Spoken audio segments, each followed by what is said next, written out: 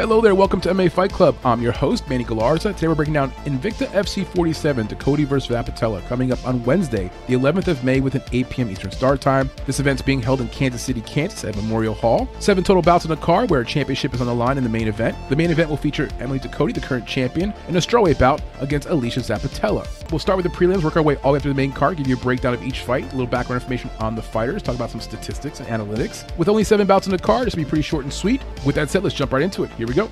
The first fight in the card is going to be a strawweight battle at 115 pounds between Jennifer Dugwin Chang, who hails from Micronesia, now based out of Brooklyn, New York. Alyssa Lenduska is 7-1-0 overall. She's 5-0 in her last 5 fights. She hails out of Illinois, 29 years old, 5'4" in height. We do not have a reach number on her. She trains out of Intercept MMA. As for Jennifer Chang, she's 1-1 as a pro, 36 years old, 5'4" in height with a 64-inch reach. She's out of Mantra MMA, and she trains out of Renzo Gracie Academy. Both ladies are the same height at 5'4". Reach-wise, we don't have a number here on Tapology for Alyssa, but when you look at film of her, her arms are pretty long, her legs are pretty long. She'll probably have a slight reach advantage over Jennifer Chang. Looking at the votes on Tapology, Lenduska's getting 79% of the votes, 21% of the votes coming in for Chang. A little surprised. Chang is the former pro boxer, former Olympian. She seems to have a pretty good fan following, but according to the public, Lenduska is the favorite. We don't have the money lines yet in this fight. We're going to project to you what we think the money lines will be when they drop, but they're not available just yet. Let's look at the background of Jennifer Chang. She was born and raised in the United States, but her ancestry is from Micronesia. She made the 2016 Olympics on behalf of her country, and she was the flag bearer for Micronesia in that Olympics. Unfortunately, she was eliminated in the first round. She worked a job on Wall Street before pursuing a career in MMA. We provided a link down below. You can see an interview of her where she talks about the transition from going behind the desk to being in the octagon. It's pretty cool. She went 3-1 as an amateur. She went pro 2018 at Bellator 208, and she won via round 1 TKO over Jessica Ruiz. Her prior opponents, the most notable one would be Helen Peralta, 2020 decision lost. That was her last fight, about 2 years ago. Peralta's a pretty good fighter. For example, Peralta has a win over Cheyenne Lismus, who's currently in the UFC, and she's also fought Kay Hansen. This fight by far was her hardest competition to date. Peralta overpowered her in the clinch. She was a much stronger fighter. I'm not sure that Jennifer Chang is not good in the clinch, but in that matchup, you can see there was a power disadvantage for her. And when she got taken down by Helen Peralta, her stand-up game was not very good. It appeared she was accepting the position, wrapping her legs around the waist, and not really trying to get back up. Mind you, Peralta's a good fighter, and by far the biggest test she's had so far. A few notable positives on Jennifer Chang. Her boxing fundamentals are very good. You can see she's a former boxer. Her guard's up nice and high, snappy jab. She displayed good takedown defense at times against some of her opponents. She's been very durable so far. As an amateur and a pro, she's not been finished. Now my concerns for Chang. Now some of my criticism for Jennifer Chang. She lacks finishing power. Other than the KO she had over Jessica Ruiz, she's got a decision in all of her amateur and pro fights. And keep in mind, Jessica Ruiz has been knocked out before and wasn't the biggest test for her. Her overall strength of schedule has been pretty weak. If you remove Helen Peralta from the equation, the combined record of her opponents is 4-9. 2 of those opponents are 0-3, and one of them is 1-0 with the only win being over Jennifer Chang.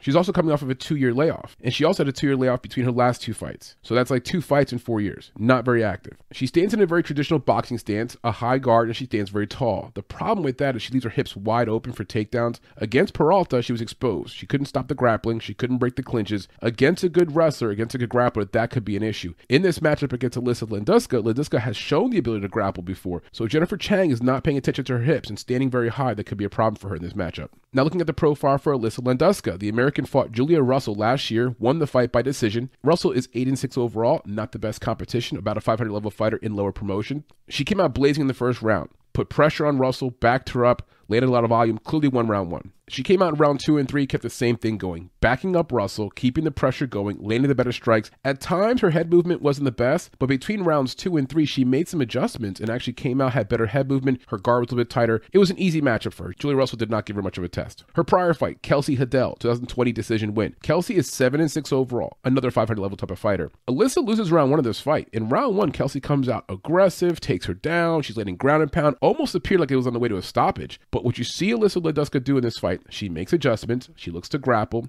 She keeps the fight nice and close. She recovers. She wasn't really hurt, but she recovers from the position. Kelsey was on top of her, landing good strikes. Round 2, she comes out. She takes down Kelsey Haddell right away. Owns top position, keeps her down for the entire round. Round 3, the same exact thing. Makes the adjustments, comes out, wins round 2 and 3 after dropping round 1. Showed very good fighter IQ. She also used her cardio as a weapon because in that fight, Kelsey Haddell was definitely gassing out towards the end of round 2 and 3, yet Alyssa Lenduska looked calm, composed, with a stronger fighter.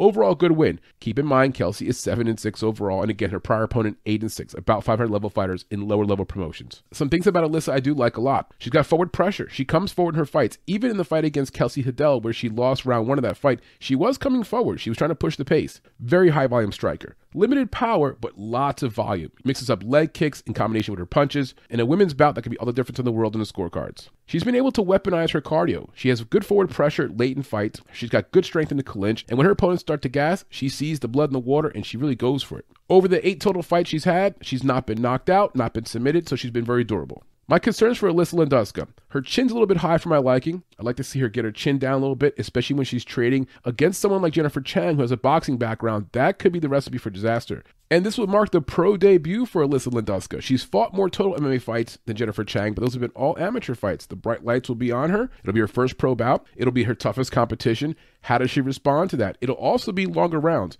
In her prior fights as an amateur, she was doing like 5-minute first rounds and 3-minute second rounds, 3-minute third rounds. This will be 3 5-minute rounds. Does her cardio check out in this fight? Is she able to keep her cardio as a weapon in round 2 and 3 to longer fight? Does she gas herself out? Does she get too excited? A lot of question marks here for the first-time pro fighter. The biggest question mark for me in this fight is who's going to be more powerful in the clinch. Jennifer Chang, she got overpowered by Helen Peralta. Alyssa Lenduska, at times in some of her fights, she wasn't the most powerful in the clinch either, and her frame is more of a longer, thinner frame. Chang looks to be a little bit thicker. The clinch scenarios could be the difference maker in this fight, and I'm not sure who has an advantage in that department. I would like to think that Jennifer Chang, the Olympian, looks a little bit stronger, should have the power advantage in the clinch, but that's not really her game, right? She's a boxer. She wants to keep it at a distance. For those watching on YouTube, in our description, you're going to see 4 links there for the prior fights of these 2 fighters. My final thoughts on this fight. Experience-wise, a bit of a toss-up. You see Alyssa has more total mixed martial arts fights, but she has no pro fights. Jennifer Chang's also a former Olympian. I guess you can argue Jennifer Chang has fought on a bigger stage. She's fought 2 pro fights compared to none for Alyssa, so maybe a slight experience advantage for Jennifer Chang. As for strength of schedule, Jennifer Chang gets the nod there just because she fought Helen Peralta. Otherwise, both of them have fought more or less cans, 500-level fighters. For finishing ability, I do give a small edge to Alyssa Lenduska. For Jennifer Chang, she had the 1 knockout over Ruiz. Again, not a very good test, not a good example of having finishing power. But with Alyssa Lenduska, she's had 2 armbar finishes. She seems to be the better grappler overall. If the fight gets to the ground, she'll have an ability to finish on the ground, whereas Jennifer Chang, it's on the feet, exclusively via punching, TKO power. That's her path to getting a finish. In a fight here between 2 women, lower weight class, I just don't see a finish happening in this fight unless it's going to be a submission by Alyssa Lenduska. Neither fighter's been finished before, so they both have good durability. I think Alyssa has the edge in grappling technique, but I feel as if Jennifer Chang has the power advantage, the strength advantage. That should be the indicator of how the fight goes and could be the deciding factor. In a fight where on the feet, you're going to have the high volume of Alyssa, who's going to get counterpunched. You're going to have Jennifer Chang, who's got good boxing technique, maybe landing the more crisper, heavier shots, but Alyssa landing more shots. It's going to be hard to judge. So maybe the ground game or clinch time ends up being the defining factor. The money line probably opens up with this being around a pick'em, like minus 125 to minus 150 for Jennifer Chang and plus 110 for Lenduska. I do think Jennifer Chang, having the Olympic level experience, having a bit of a name, she's going to have a slight edge here in the money line. But it's a pick'em. It can go either way. From a betting perspective, if your book offers the fight going to decision, that's probably the best spot to get into. There's reasons to like or dislike both fighters. I'm going to slightly edge the American Alyssa Lenduska to win the fight by decision. Next up, we have a strawweight battle at 115 pounds between 2 American fighters, Fatima Klein, who goes by the Archangel, and Sydney Trio, who goes by Sid Vicious. Trio is 2-0 overall. She's from Anaheim, California, 22 years old, 5'3" in height with a 64-inch reach. She's out of Rounders MMA. As for Fatima Klein, she's 1-0 overall. She's based out of New York, 21 years old, 5'6" in height with a 67.5-inch reach. So a slight reach and height advantage there for Klein. She trains out of Black Hole Jiu-Jitsu. As for the public votes on Tapology, Klein is the favorite, getting 66%, and Trio 34%. This is a real tough fight. Very, very close. When the line comes out, it's probably going to be a pick'em. I'm going to ever so slightly go on the side of Trio. I think she's got better boxing, and on the ground, I believe they're about similar. Of course, Fatima Klein is the better overall grappler, done a lot of tournaments, good submissions, but on the ground, I think that Trio would do enough to neutralize that, and on the feet, I believe Trio's a much better boxer. Looking at the fighter profile for Fatima Klein, she started mixed martial arts at 10 years old for the purposes of self-defense. Her mom enrolled her into a basic Muay Thai class to help her stave off the bullies. She's fought in Muay Thai, boxing, MMA, and grappling. She qualified for the Junior Olympics in her teenage years. She coaches BJJ when she's not training. And she has excellent grappling experience. 19 total grappling matches with a 13-6 overall record. Her most notable opponents, she fought Krista Hannaford, 2019 decision win. This was her only amateur mixed martial arts fight. Krista is 2-3 overall as an amateur, so not the best competition. And she got pieced up in that fight on the feet. On the ground, she controlled things. Against the fence, good grappling control, good position control, body locks, brought her opponent to the ground. But in the brief moments when the fight was on the feet, Krista Hannaford was piecing her up. Another prior fight, Ariana Melendez, 2021 round 1 submission win. That was on Invicta. That was her first pro MMA fight. Melendez is 2-1 overall, a decent opponent, but again, not a world beater by any means. In the first round of that fight, she takes her opponent down to the ground immediately, and she stays in top position. She lands ground and pound strikes. Eventually, Melendez makes a mistake while she's trying to move, and Fatima gets a rear naked choke for the win in round 1. Some things I like about Fatima Klein: tremendous grappling and submission skills, not only to get a finish or to beat her opponent, but also to survive. If she gets into trouble on her feet with striking, she can use the grappling to mix things up and close the distance. I like the forward pressure. She tries to get the fight to the ground immediately. She knows what she's good at, and she tries to stick to that. She doesn't play any games on her feet for a round or two. Her grappling skills are pretty good, but her wrestling skills aren't that bad either. Her wrestling skills are good. Her judo throws are good. All different ways for her to get the fight to where she wants it. And of course, like a typical grappler, she backs up her opponent against the cage. It'll be tough here against Trio, who's got good footwork and also likes to stand and bang, but I expect Klein to close the distance, back Trio against the cage, and look to do grappling and then drag her to the ground. And her cardio checks out. So the forward pressure you see in round 1 and round 2 of her prior fights, that stays all the way through round 3. She's going to need that against Trio, who also has a good gas tank, likes to move around, good footwork, but for Klein, she'll be looking to get the clinch going and drag the fight to the ground. That's her only path to victory in this matchup. Now, my concerns for Klein: her striking is raw. We just talked about it against Hannaford. She looked completely out of her element. Her hands were just up, sort of blocking. No striking power in her hands. Very limited combinations. No kicking game. So on the feet, she has a hard time. It also makes her very one-dimensional. On the ground, she's at home. She's comfortable. Again, 19 total grappling bouts. She's trying to grapple. On the feet, not in her element. This fight will be on the feet at times. Trio has such a big advantage there. And on the ground, I think Trio does just enough to neutralize some of the things that Klein is very good at. As for Sydney Trio, her base in mixed martial arts is Muay Thai. She's been training mixed martial arts for about 5 years. She went 3-1 as an amateur. Both of her first pro wins have been in LFA, which is a very good promotion. Her 2 wins in the LFA were over Elandria Brown and Melissa Parker. Over Brown, 2021 decision win. That was her last fight. Brown is 2-1 overall. Decent prospect. Again, nothing too special. Now, Melissa Parker, 2020 split decision win. That was her pro debut in LFA. She was 21 years old at the time, and Parker was 34. She was 13 years the junior. Parker currently has a 3-1 record, and she's fighting in Fury FC. The fight starts off with Parker doing her thing. She's landing some hard strikes, backing up Trio. It looked kind of rough in the beginning, but Trio does a great job. 21 years old, calms down, doesn't get overwhelmed, lets Parker sort of blow her wide, then gets the pace back, starts controlling position, starts landing the better strikes, and then gets a takedown in round 1 at some point.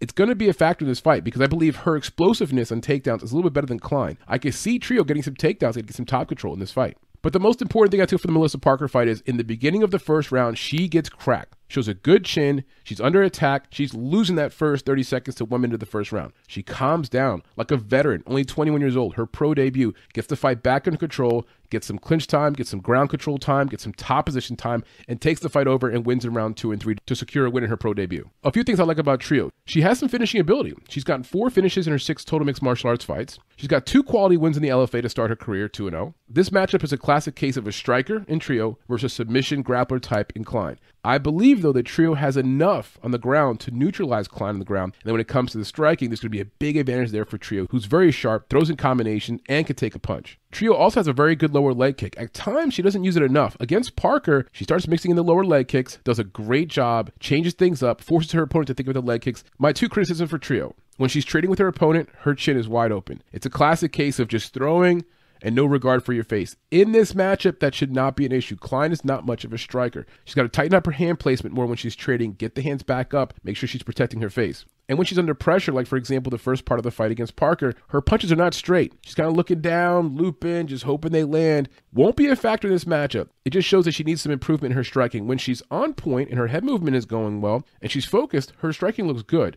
But under pressure, everything changes, of course, and under pressure, she kind of reverts back to her instincts, which is big looping shots, her head down. My final thoughts on this fight: experience-wise, you got 1-0 versus 2-0. You got Fatima Klein with a ton of grappling experience. You got Sydney Trio with a ton of Muay Thai experience. About the same experience, basically. For strength of schedule, I do give the edge to Sydney Trio. She's 2-0 as a pro in the LFA. LFA is a good promotion. So even though there's only one more pro fight over Fatima Klein, I think she's fought the better opponents, and she's done a pretty good job, obviously 2-0. For finishing ability, Klein has a submission ability, but Trio has submissions and the hands. If you had to really pick it apart, splitting hairs, probably Trio has a slight finishing advantage. If anyone gets a finish here, I believe it's Sydney Trio, either by an armbar or by some kind of TKO. They've both shown very good chins. Granted, they've only fought a few fights in total, but they haven't been finished. And lastly, grappling. Who's the better grappler? I think Fatima Klein clearly has the grappling advantage, 19 total grappling tournaments. Sydney Trio is serviceable, though. I think she's more explosive. I think she's stronger than Klein. I think she'll get some cleaner takedowns at times. But on the ground, who's the better technician? I think that's Fatima Klein. Could she submit Trio? I think she could. She's got the skills. That's what she hangs her hat on. But I think Sydney Trio is able to neutralize a lot of what happens on the ground, force the fight to be on the feet. And on the feet, there's going to be a glaring disadvantage for Klein. time. I like Sydney Trio to win the fight. The money line for this fight's not out yet, but when it does come out, I imagine it being like -110, -110 both sides, more or less a pick 'em down the middle. Very evenly matched fighters. You got the striking of Trio versus the submission ability of Klein. Should be a very good fight. Probably goes a distance.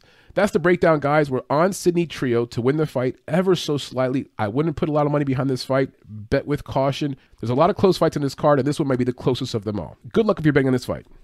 Next up, we have a bantamweight bout at 135 pounds between Serena De Jesus, who goes by the Southpaw Outlaw, and Brittany Cloudy, who goes by the Quiet Storm. Cloudy's 4-3 overall, 3-2 in her last 5 fights. She hails from California, 32 years old, 5'9" height with a 70.5-inch reach. She trains out of Team Oyama. As for the Southpaw Outlaw, 4-2 overall, 3-2 in her last 5 fights. She's based out of Las Vegas, Nevada, 30 years old, 5'8" height with a 69.5-inch reach. She trains out of Extreme Couture and also Syndicate MMA. Height and reach-wise, these guys are about the same. Age-wise, only a 2-year difference. And looking at the numbers on Tapology, it appears the public's on the side of De Jesus, getting 81% of the votes, only 19% coming in for Cloudy. I strongly disagree. I like Cloudy to win the fight. I'll try to break it down for you and explain to you why. Taking a look at the profile for Serena De Jesus. She hails from Philadelphia originally. She was doing mixed martial arts in Philly, but didn't like the scene. Grabs 2 duffel bags, moves halfway across the country to Las Vegas with only the money in her pocket and 2 duffel bags. That was it. She ends up linking up with Roxanne Modafferi. If you know anything about Roxanne Modafferi, the legendary UFC future Hall of Famer, she's a kind soul. She takes this young lady under her wing. They end up becoming roommates, and basically Roxanne Modafferi shows her the ropes. And then Serena begins training at Syndicate MMA, where of course Roxanne Modafferi was based out of before she retired.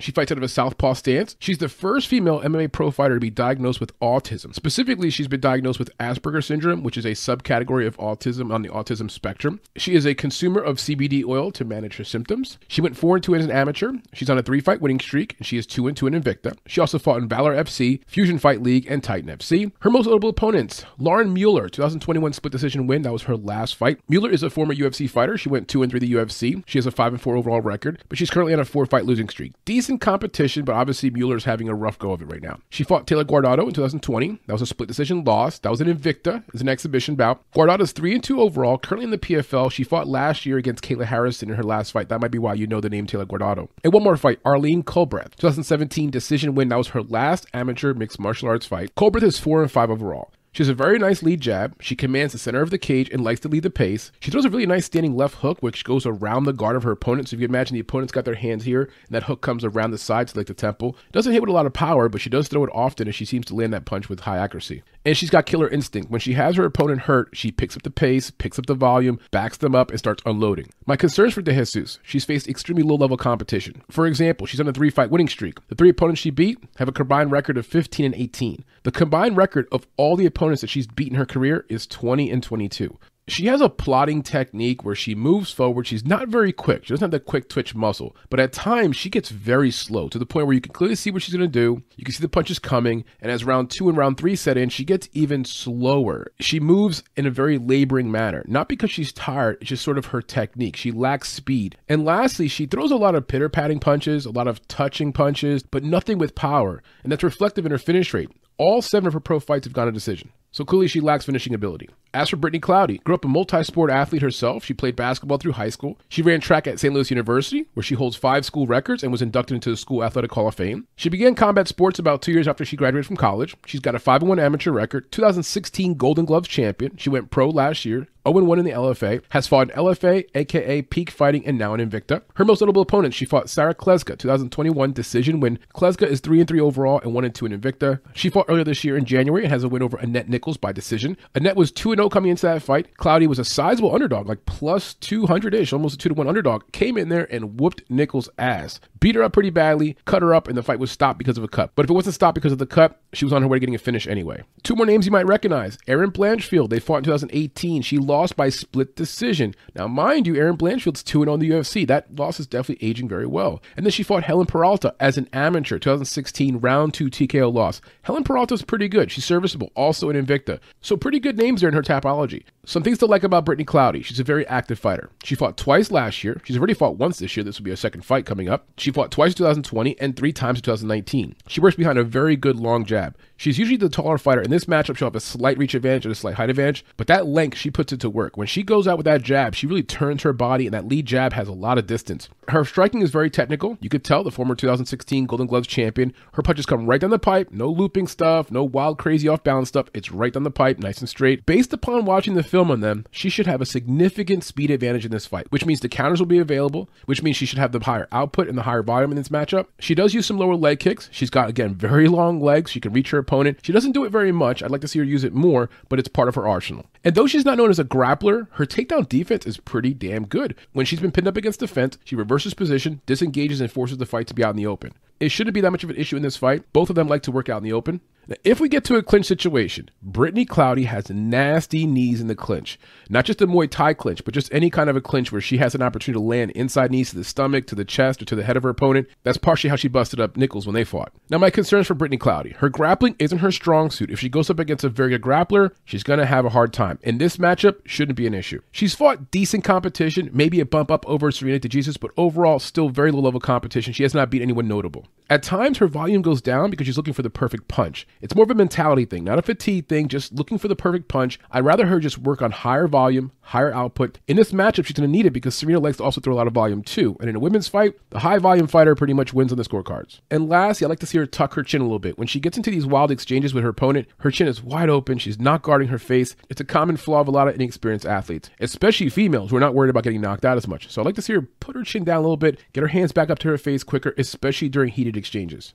My final thoughts on these two fighters. I think Brittany Cloudy has the experience and strength of schedule advantage. We mentioned some of the names of who she's fought. In the case of Serena DeJesus, she's in a good camp, Syndicate MMA. She's got good role models like Roxanne Modafferi around her, good coaching, but she really has not fought anyone yet. As for finishing ability, neither one of them is an amazing finisher. In the case of Serena, she went 7 straight decisions. Brittany Cloudy has 2 finishes, but they're armbar finishes. They're against lower level competition. I think Brittany Cloudy punches a little harder in this matchup, probably has the better, cleaner looking shots. Could she knock out Serena? Probably not. Could she get an armbar here, submission? Again, most of the fight will be on the feet. So I don't think either one of these fighters gets a submission finish or knockout finish, but if I had to give an edge to someone in finishing ability, it would be towards Brittany Cloudy. As for durability, it's up in the air. They haven't really fought high-level people recently. We haven't seen them go through any wars or have to bleed or go through a tough 3 or 4 or 5 round fight. It's an unknown factor in this matchup. And lastly, who's the better grappler? I mentioned before, Brittany Cloudy's got good grappling defense. I haven't seen her on the offensive or using submission skills, though she does have 2 submission wins. And as for Serena DeJesus,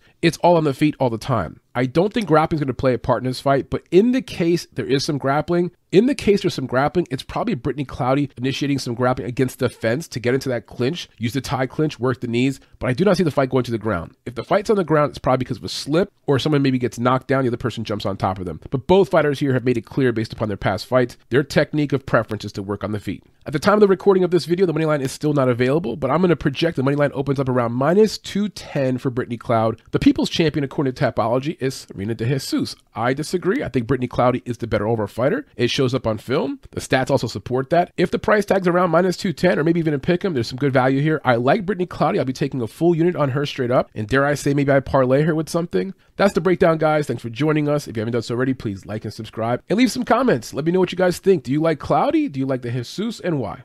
All right, guys, we're on to the next video.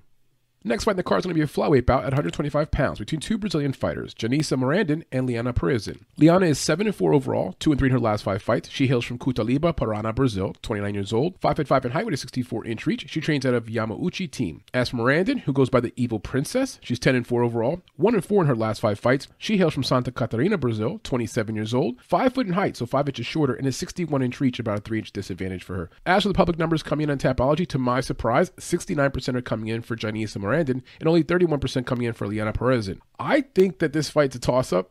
It's really hard to get a read here. I'm going to say this with all due respect. Like from the movie Talladega Nights, when Ricky Bobby's like, with all due respect, and I mean with all due respect, they're both not very good. It's like, who's going to win this fight, or who's going to lose the fight, or maybe they both lose the fight, or maybe it goes to a draw. They've not been active. They're both coming off about 2-year layoffs. They've lost against decent opponents. They've lost against bad opponents. They've gotten crushed against their better opponents. They've both fought UFC caliber fighters and have come up way short in those fights. This is a fight where I want to stay away from a betting perspective. I'm going to give you the breakdown and tell you why I like Liana Perezin to win the fight. But man, this one's a toss-up and truly gambling at this point, because there's no reason to really back either fighter here unless you know something from the inside the camp, you have close knowledge of the situation. Otherwise, what I'm looking at here is 2 fighters that are very low level. Someone has to lose, right? And someone has to win. And if you have an idea of which way to go on this, please leave a comment down below, because for me, this is a complete toss-up. Looking at the fighter profile for Morandin, she was born in Brazil. She began her career in 2013. She started off 9-0 in the Brazilian regional scene. She's 1-4 in INVICTA. She had a 1-0 amateur record.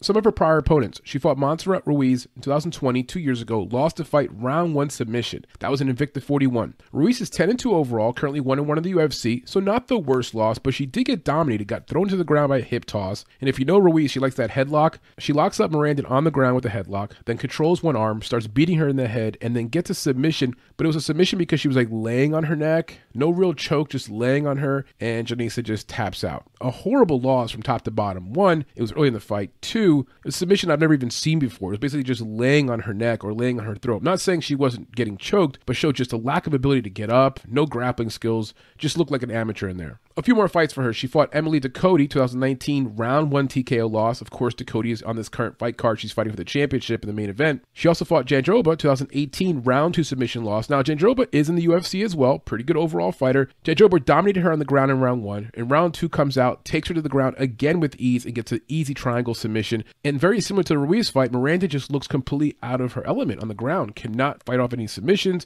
She's from Brazil. Should have a basic BJJ understanding. Does not do well with submission defense. And one more fight, Levana Souza, 2017 decision loss. Quality loss in the fact that she went to decision against Levana Souza. Souza is 14-4 overall and also currently in the UFC. So if there's one thing I can give to Miranda, she's fought some pretty good level competition, UFC caliber fighters. At the same time, she's also getting finished by those fighters. So it's kind of like this half glass full, half glass empty, depending how you look at it. Now, my concerns for Miranda, she's been finished by all the higher level fighters she's fought against. So her durability is in question. This is a small weight class. It's a women's weight class, and she's getting finished. Matter of fact, she's been finished in her last 3 straight fights. She hasn't had her hand raised in 5 years. A half a decade. That's a long time without winning a fight. She's also coming off of a 2-year layoff. That's never a good sign in your late 20s. You should be more active at this point in your career. And she has a significant height and reach disadvantage in this fight. She usually is the smaller fighter. In this fight, she'll have a 3-inch reach disadvantage and a 5-inch height disadvantage. Now, as for Liana Perozin, she's also from Brazil, no amateur record. She went pro in 2013. She has 9 years of pro experience, has fought in Immortal FC, XFC, and also in Invicta. Her most notable opponents, again, some names you'll recognize. She fought Kay Hansen 2 years ago, lost her by decision in Invicta. That loss wasn't so bad back then. It's not aging that well now, though, because Hansen is 7-6 overall and just got cut by the UFC. She also fought Kanako Murata in 2019, round 1 submission loss by rear naked choke. Murata is 12-2 overall and currently 1-1 in the UFC. So again, you like the fact that she's fighting fighters who are UFC caliber, but you don't like the fact that she's losing to them. She also lost to Del Boni in 2018 via decision. And one more fight, Kimberly Novaes, 2018 decision win. That was her last victory. Novaes is 9-6 overall. She's on a 5-fight losing streak, and Novaes has not won a fight in 6 years. That's the last person that Liana Perozin has beat.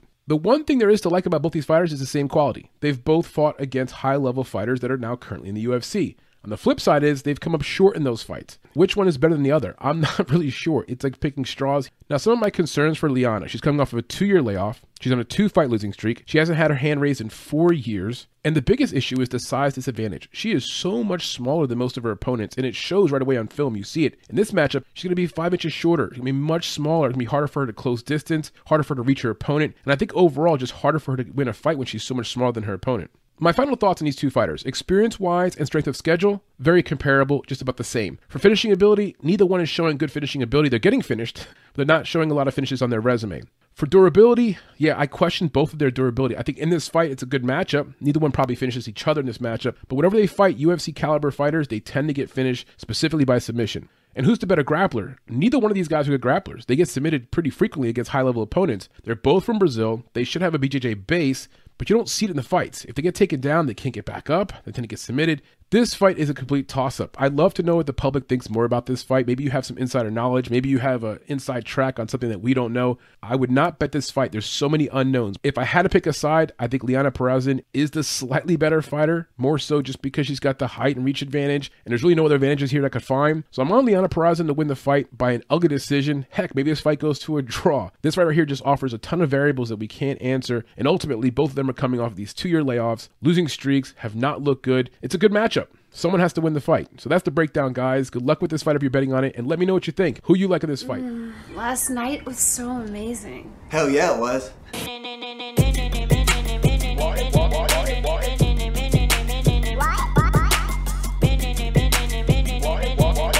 What's up, Bruce? You going for round number 2? You know it.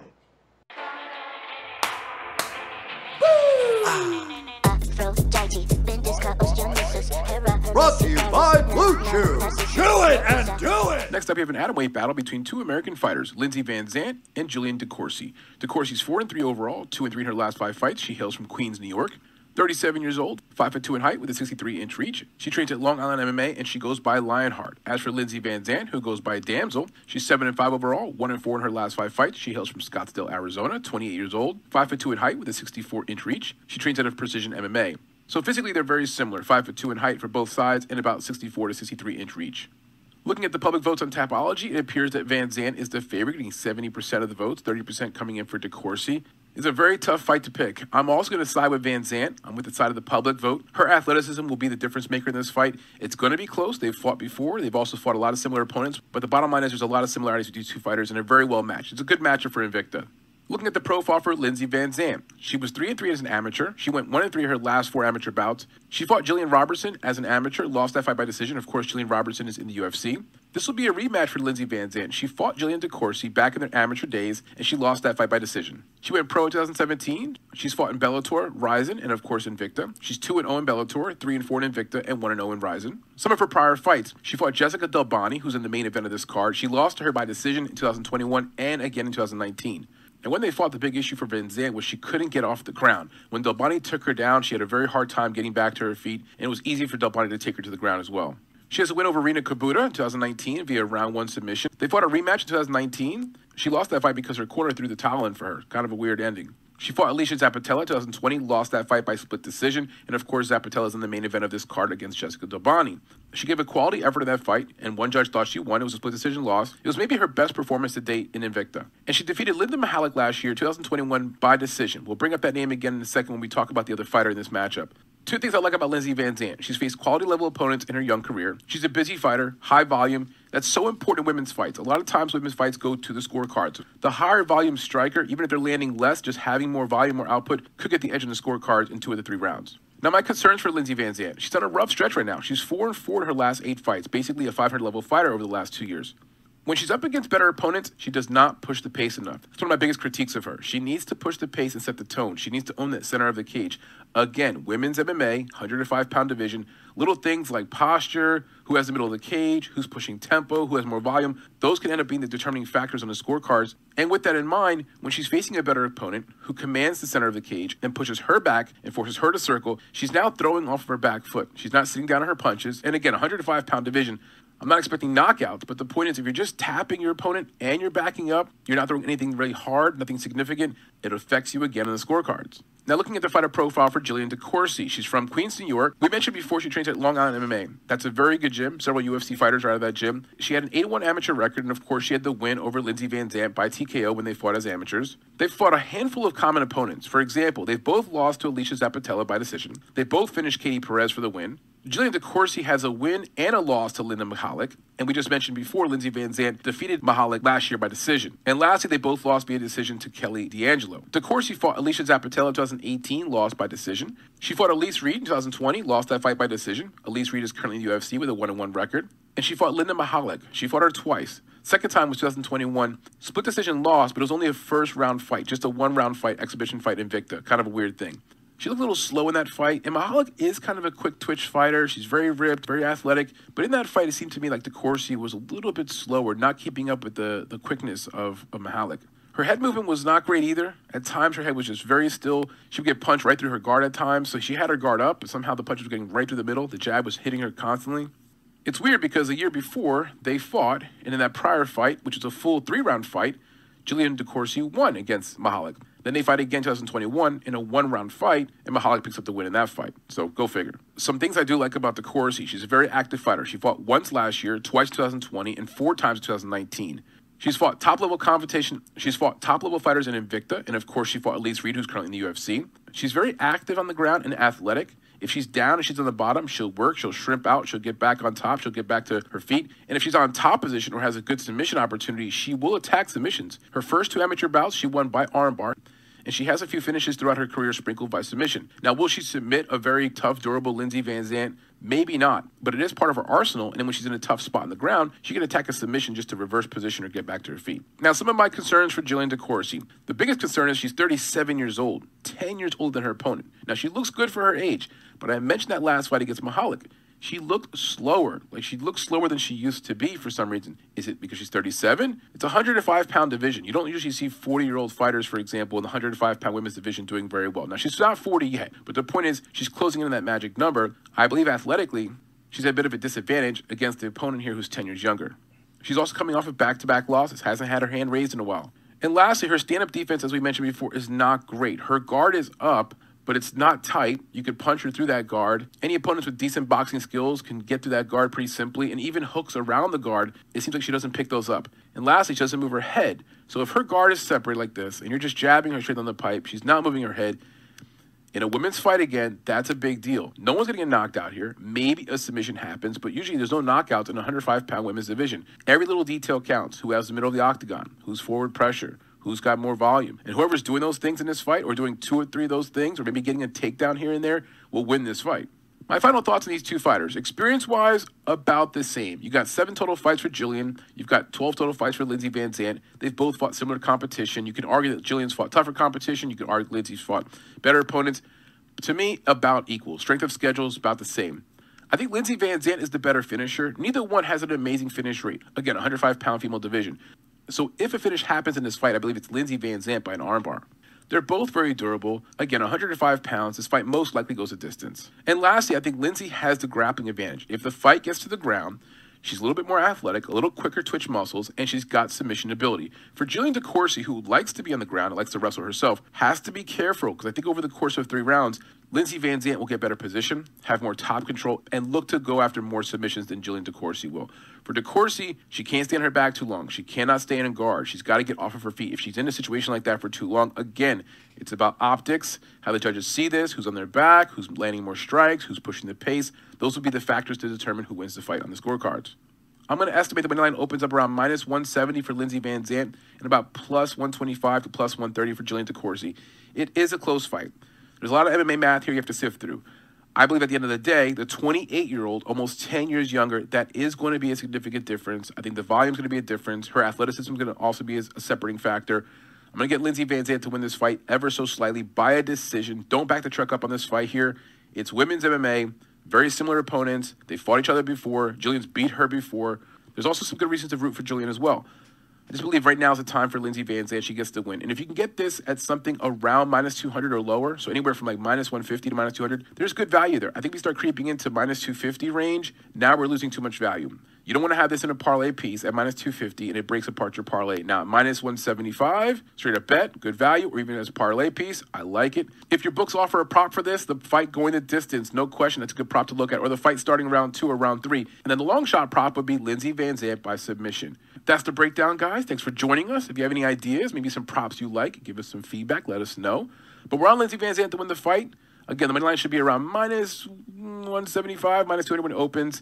Thanks for joining us again, guys. Please like and subscribe, and we're on to the next video. We're up to the co-main event for Invicta 47. It's going to be a featherweight bout between 2 American fighters. Courtney King, who goes by the Lion, versus Chelsea Chandler. Chandler's 3-1 overall. She hails out of Stockton, California. 5'8" in height with a 69-inch reach. She trains out of Cesar Gracie Jiu-Jitsu. As for Courtney King, who's 4-2 overall, she's out of Fort Collins, Colorado. 5'9" in height with a 69-inch reach. She trains out of Z's Training Gym. So height and reach very similar, only a 1-inch height advantage there for Courtney King, and they both have the same reach at 69 inches. As for the public votes in Tapology, Chandler is the big favorite, getting 84% of the votes, only 16% coming in for King. I have to disagree, guys. I think Chandler has a good shot to win the fight. I like Chandler. She's a good prospect. A lot of room to grow and a lot of improvements to make, but I think King gets the fight. She's got a little more experience. She's been in the octagon with Kayla Harrison. She survived almost 2 full rounds with that animal. Looking at the fighter profile for Courtney King. She was born in San Diego, California, though she's now based out of Colorado. She was 6-3 as an amateur. She went pro 2017. She's fought for LFA, Fury FC, and Invicta. She currently has a 1-2 record in Invicta. She fought Kayla Harrison 2 years ago, 2020, round 2 TKO loss. That was her last fight. She came into that fight as a plus 1,045 underdog. My goodness. Harrison was 7-0 at the time with almost all of her wins in the PFL. So interesting enough, this was an Invicta match. I wonder if Invicta and PFL did a deal together. If you go back and watch the film, Kayla Harrison is wearing her PFL jersey, her PFL shorts, her PFL shirt. Her corner's also wearing PFL t-shirts. That was the only fight Harrison fought in Invicta. All of her prior fights were in PFL. She's been in PFL since. So back to this fight. Courtney King gets mauled in round 1. Surprised she even survived round 1. She gets cut very badly, like a long 4 or 5 inch cut right in her forehead between her eyes. She's bleeding everywhere. Harrison's pummeling her on the ground. She survives that. Round 2 comes out. She survives almost the entire round 2 as well. It's not any prettier. There's blood everywhere. The referee eventually stops in with a few seconds to go in round 2, and rightly so. It should have been stopped. She was just getting mauled and beat up. For Courtney King, her ground attack is actually pretty good against normal opponents. Against Kayla Harrison, she had nothing. She couldn't get back up. She was on her back the entire time, taking tons of damage, couldn't block, couldn't shrimp, couldn't do anything. We can't overreact just to this fight. That's Kayla Harrison, championship level Kayla Harrison. So of course, Courtney King did not look good in this matchup, and she couldn't get back up. I do believe her ground game is decent. This fight didn't show that because she was against a championship level opponent. Prior fight, Holly Salazar, 2019, round 2 TKO win. She did solid work in this fight, came out with a different demeanor than the fight against Harrison, looked a little more confident, pushed the pace, was able to outwork the opponent. Holly Salazar, who's 1-1-1 overall, not necessarily high level caliber competition. She also faded out towards the end of the fight, and when she faded out, Courtney King's cardio started to kick in, and she started to take over the fight and take over the pace and pressure.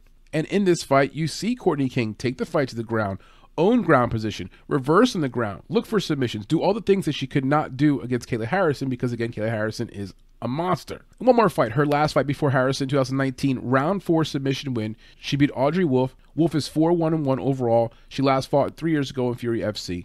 Some things I like about Courtney King. In the fight against Kayla Harrison, I'd encourage you to watch it. She's getting her ass beat up. A lot of people would have tapped out and quit. She showed a ton of heart, a lot of durability, almost made it 2 full rounds. She did a good job in that fight. She showed she's got a lot of heart. She also throws a lot of volume, leg kicks, tons of combinations, and when she's on the ground, she's actually a pretty busy fighter, landing good strikes and also moving to better positions. She also has a pretty good finish rate. 3 of her 4 wins have been by finish, 2 by sub, and 1 by TKO. Granted, it's a small sample size, I understand, but yet she's still showing some ability to finish her fights. Some of my concerns for Courtney King. When she took a step up in competition against Kayla Harrison, she got mauled. It was not a good look. It showed clearly the difference in levels of this game, and she's nowhere near that level. If you remove Kayla Harrison from her Tapology, and you combine the records of the remaining opponents on her Tapology, the record is 9-6-1 overall. Not the worst in the world, but still, she's fighting very inexperienced fighters so far, very low level winning percentages, and just hasn't been tested. And the one time she got tested against Kayla Harrison, we saw what happened. When she's in top position, she's busy, she's in control. Bottom position against a good grappler who's heavy on top against Kayla Harrison, complete nightmare. Do not take this the wrong way. She is not fat. I'm not saying that Courtney King is fat. I feel like she could lose a few pounds and probably fight down at a lower weight class. She looks to be like someone who could be a little bit leaner if she wanted to. The only problem with that is she's not a very fast fighter. She's not very quick as it is. So if she did lose weight and move down to a lower weight class, then the speed deficiency would be even greater. So it makes sense she's at this weight class. Just looking at her physically, it seems like she could lose a few pounds and fight at a lighter weight class. She also may have some durability issues. Both of her professional losses are by TKO. And last but not least, we're going to coin that cliche term. She gives up position for submission. It's such a rookie move. She's done it before in past fights. She's been able to reverse and get back to the top position, but she cannot be giving up position for submission attempts. It's not a recipe for success. In a close fight, especially a women's bout, where position becomes deciding factor, control time, volume, who's got the better body posture, who's bleeding or not bleeding. She's got to avoid those mistakes. She's got decent submission skills, but she's got to be better about not chasing a submission and giving up position. As for the profile of Chelsea Chandler, she was born in Stockton, California. She grew up playing basketball and running.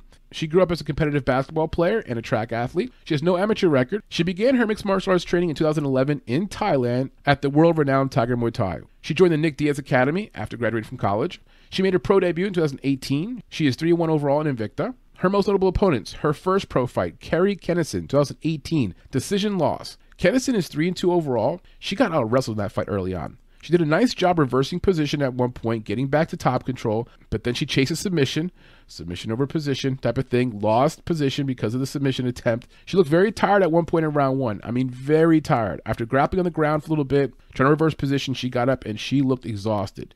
She ends up getting dropped by a nice little left hook at the end of round 1. It was a clear knockdown, but it was more because she was fatigued and just looking to just lay down.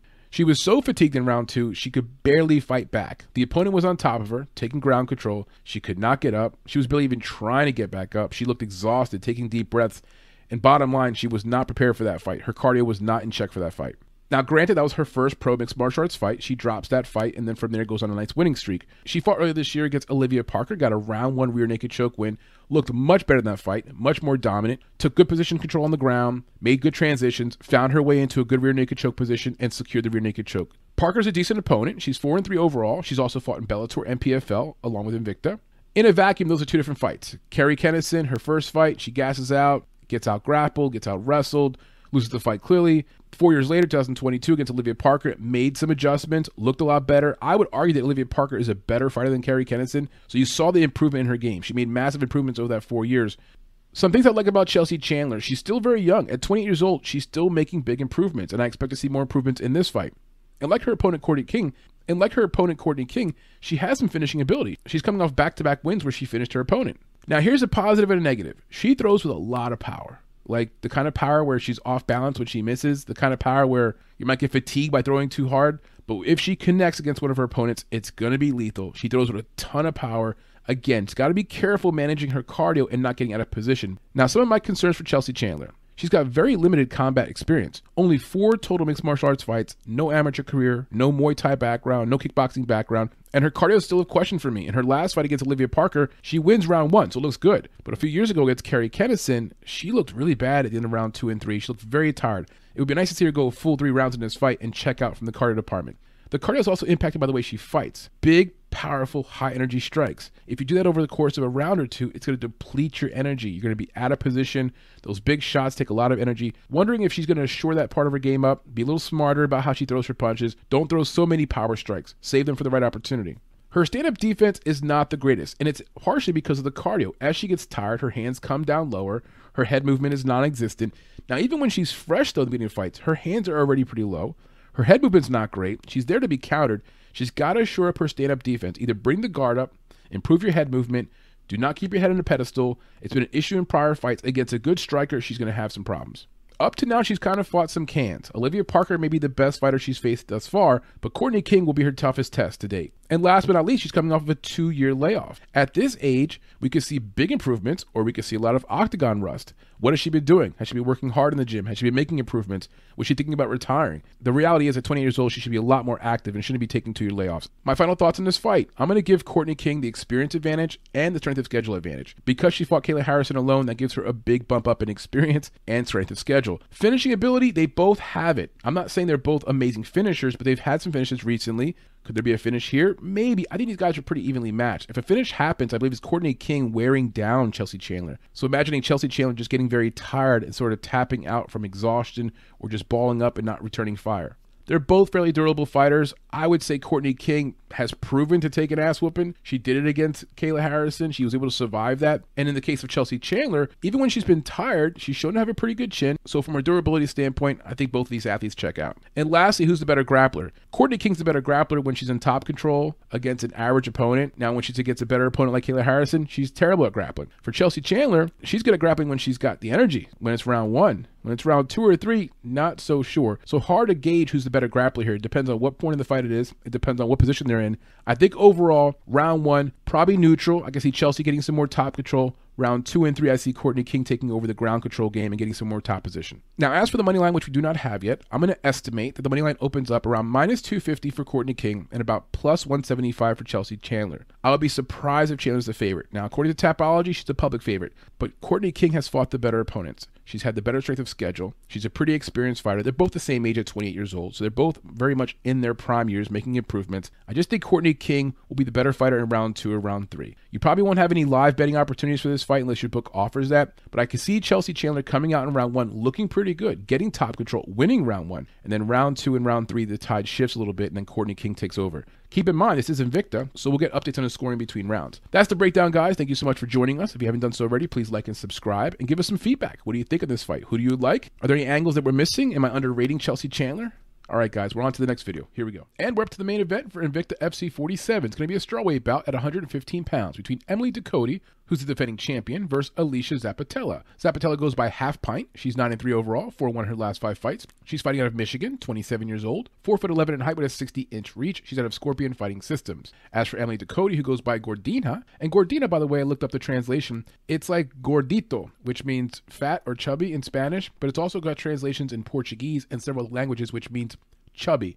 I'm not sure if she was chubby as a kid or it's some kind of like chubby cute thing. She's not chubby anymore. She's in great shape. In any event, Emily Ducote goes by Gordina. She's 10-6 overall, 4-1 her last 5 fights. She hails out of Oklahoma City, Oklahoma. 28 years old, 5'2" in height with a 64-inch reach. She's out of American Top Team in Oklahoma City. An obvious thing to mention is the height and reach advantage. A 4-inch reach advantage for Emily Ducote and a roughly about 3 to 4 inch height advantage. That's typical for Alicia Zappitella. That's why she goes by the name Half Pint. She is very small, 4'11" in height. She always has the reach disadvantage and the height disadvantage in her matchups, and she does a great job of closing distance to make up for that. Looking at the votes coming in on Tapology, Ducote is getting most of the votes, 80% to be exact, only 20% coming in for Zappitella. I do agree. I think Ducote is a better fighter, better in this matchup, and has made big improvements over the last few years. Zappitella is a good overall fighter, and I'll tell you one thing. The judges seem to like her. They give her the benefit of the doubt in some close rounds, and she's won some split decisions. But the size disadvantage is a big one. It's hard for her to get into range. A lot of times she's boxing the air.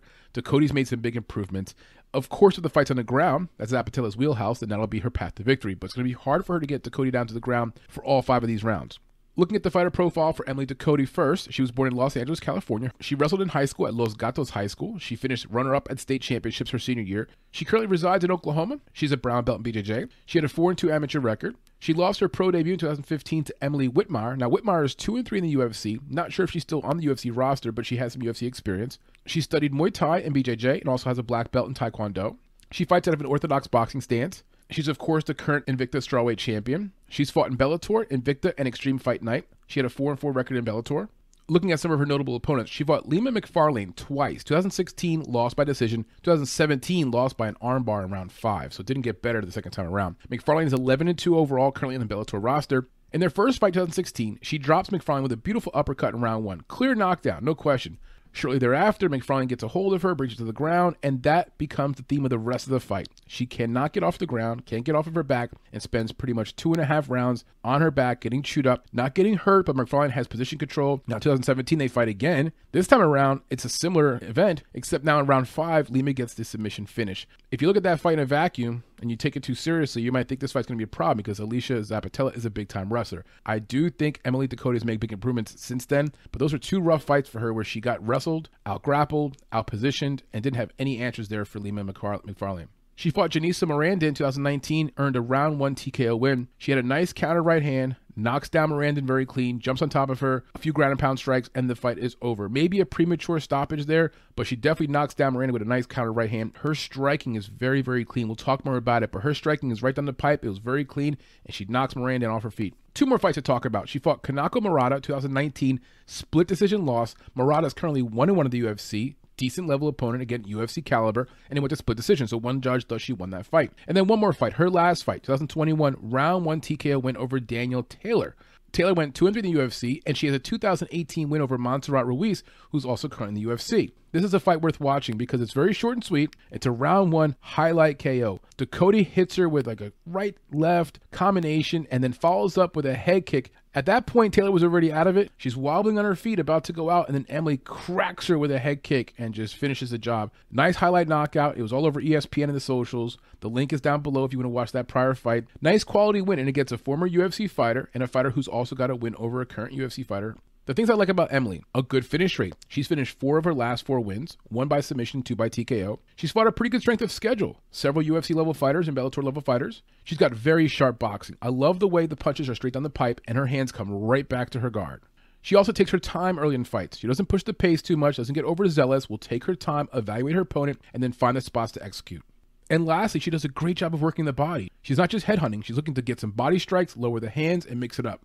My 2 concerns for Emily. Number 1, there's no kicking at all. No lower leg kicks, no body kicks, no head kicks. She does not kick. She's very one-dimensional with her striking. It's all done by her hands. Her grappling defense is average. She has some moments where she'll reverse position and look pretty good. But average is not going to cut it in this matchup. She will have to defend the takedowns from Alicia Zappitella. Zappitella has a way of making fights close. When it's close in a women's fight, position control will matter a lot. She cannot give up takedowns, and she cannot stay on her back for long periods of time.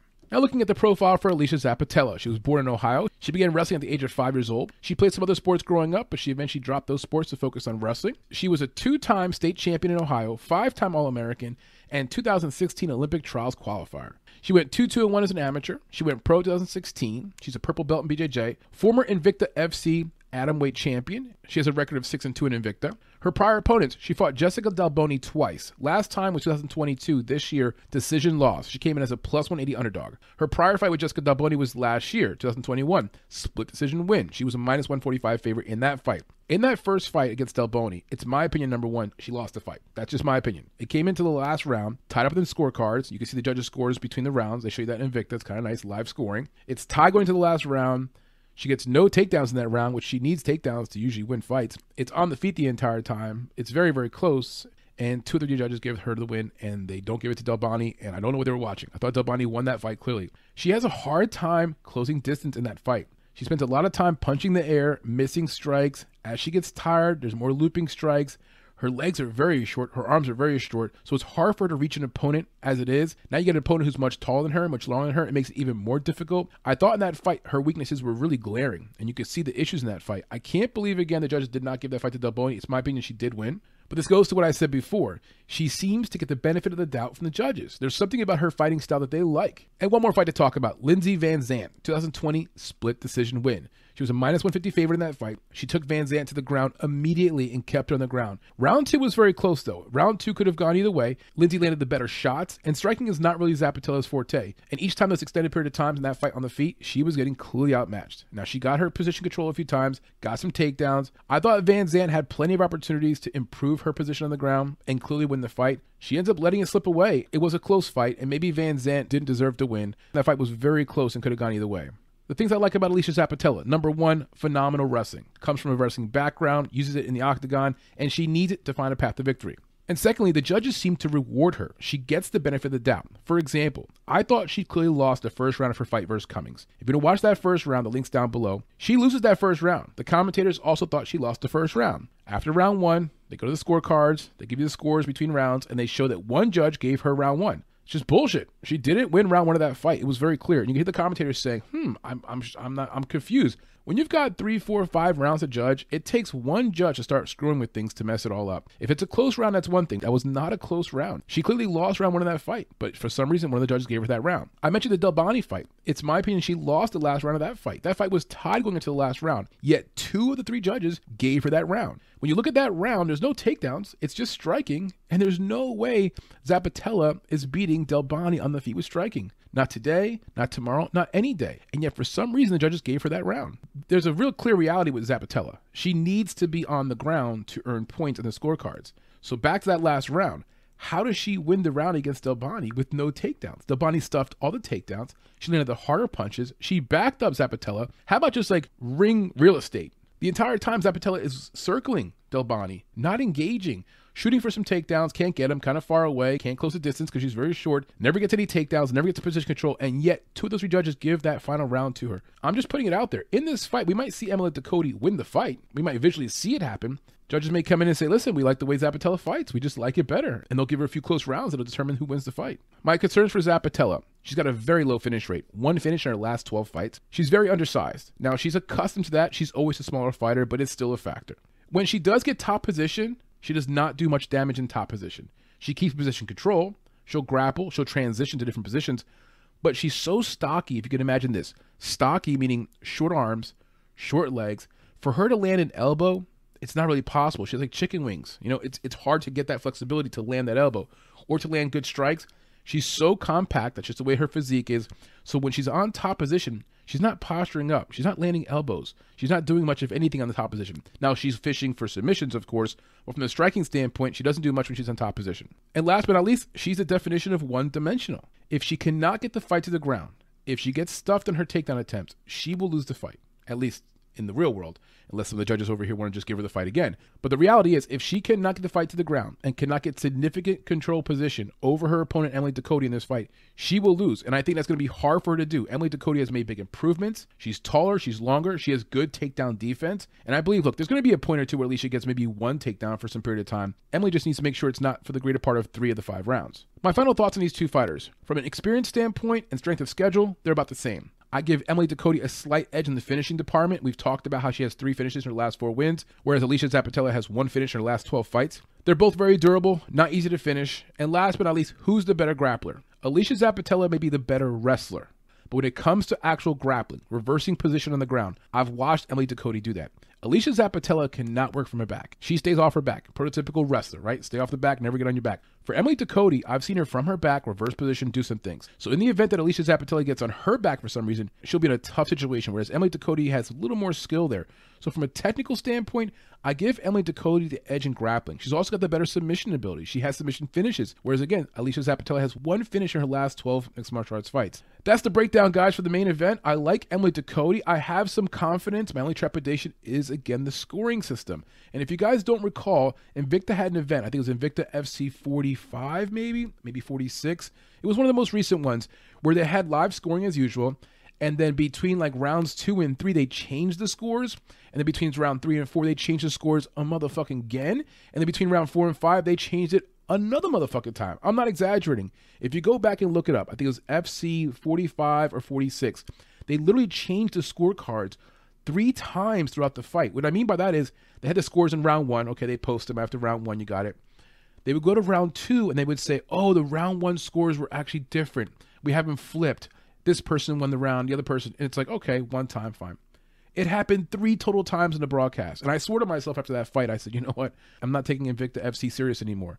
I got off my soapbox. It's whatever. It happens. Look at what PFL had going on recently with their pre-recorded thing. I do like Invicta. I like women's MMA. It's an opportunity for a lot of female fighters to make their way into bigger promotions. They've got a history of having a lot of good fighters in this promotion. So I'm over it. But with that said, keep an eye out for really weird judging in this main event. I'm not going to be surprised at all if Zappitella starts getting some phantom rounds for no reason. It is a 5-round fight. The scorecards have been a recent issue for Invicta. That's the breakdown, guys. I like Emily Ducote to win the fight. Let me know what you think. Do you like Alicia Zappitella? Am I underrating Alicia Zappitella? Will she be able to ground and pound Emily Ducote for 5 rounds? I don't think so. I think Emily Ducote is evolving, getting better, and this is her fight to win and for her to defend her title and still champion of Invicta FC. And that's the breakdown, boys and girls. I'm going to give you a quick review of our picks to win. Starting from the top, we like Emily Ducote, Courtney King, Lindsay Van Zant, Liana Peraza, Brittany Cloudy, Sydney Trio, and Alyssa Linduska. The fights we like the most, that we have the most confidence in, Emily Ducote in the main event beating Alicia Zappitella, and Brittany Cloudy beating Serena De Jesus. 3 fights that we have medium confidence in, Courtney King to win, Sydney Trio to win, and Alyssa Linduska to win.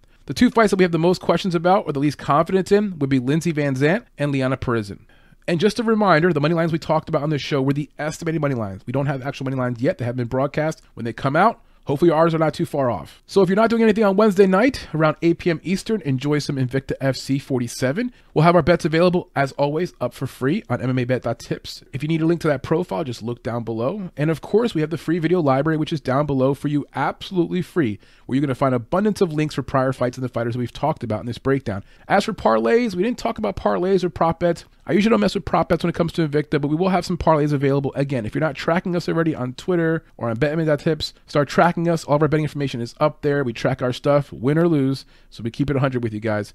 Anyway, let me get out of here, guys. Thanks for joining us, and we'll see you guys soon. Deuces. Facts again and again and again. Winning so much they be getting offended. I don't respond, I be giving attention. I just leave that in the mentions. Oh, did I mention? I'm from a different dimension. I try and tell them that I ain't built different. You know I got different dimensions. Flow hypnotize them and giving dementia. Ooh, I'm needing more than one address. I wanna buy some land right next to the sand, cause I can't be pale in my casket. Make sure I die with a 10. It's part of the brand. and they know I'm taking right off. I'm next to fly and I do not plan on landing. I know that I came with a slide from left to right, but now I don't wanna Dance, Tootsie slide in the DMs. We started off on the right foot. What a time to be alive. Been seeing my future, my life good. Couldn't duplicate what I'm doing, even if you took my rhyme book. My mind took me all the way, straight line moving like my rook. I'm playing chess and I do not check on my mates, cause I don't have time for no friends. Can I depend on a man? I slide some bread in the jam, that's just who I am. I do not settle for crumbs. They wanted a piece of the pie, so keep your advance. Custom just waving at us from the window. They don't even come on the plane when we Land, go at the plan. I never fold and I hold in my hand. Bubbling up like I open a can of the Coke. Whoa, don't mind the mess. I got my wife helping manage my goals. I don't think twice when she handle my phone.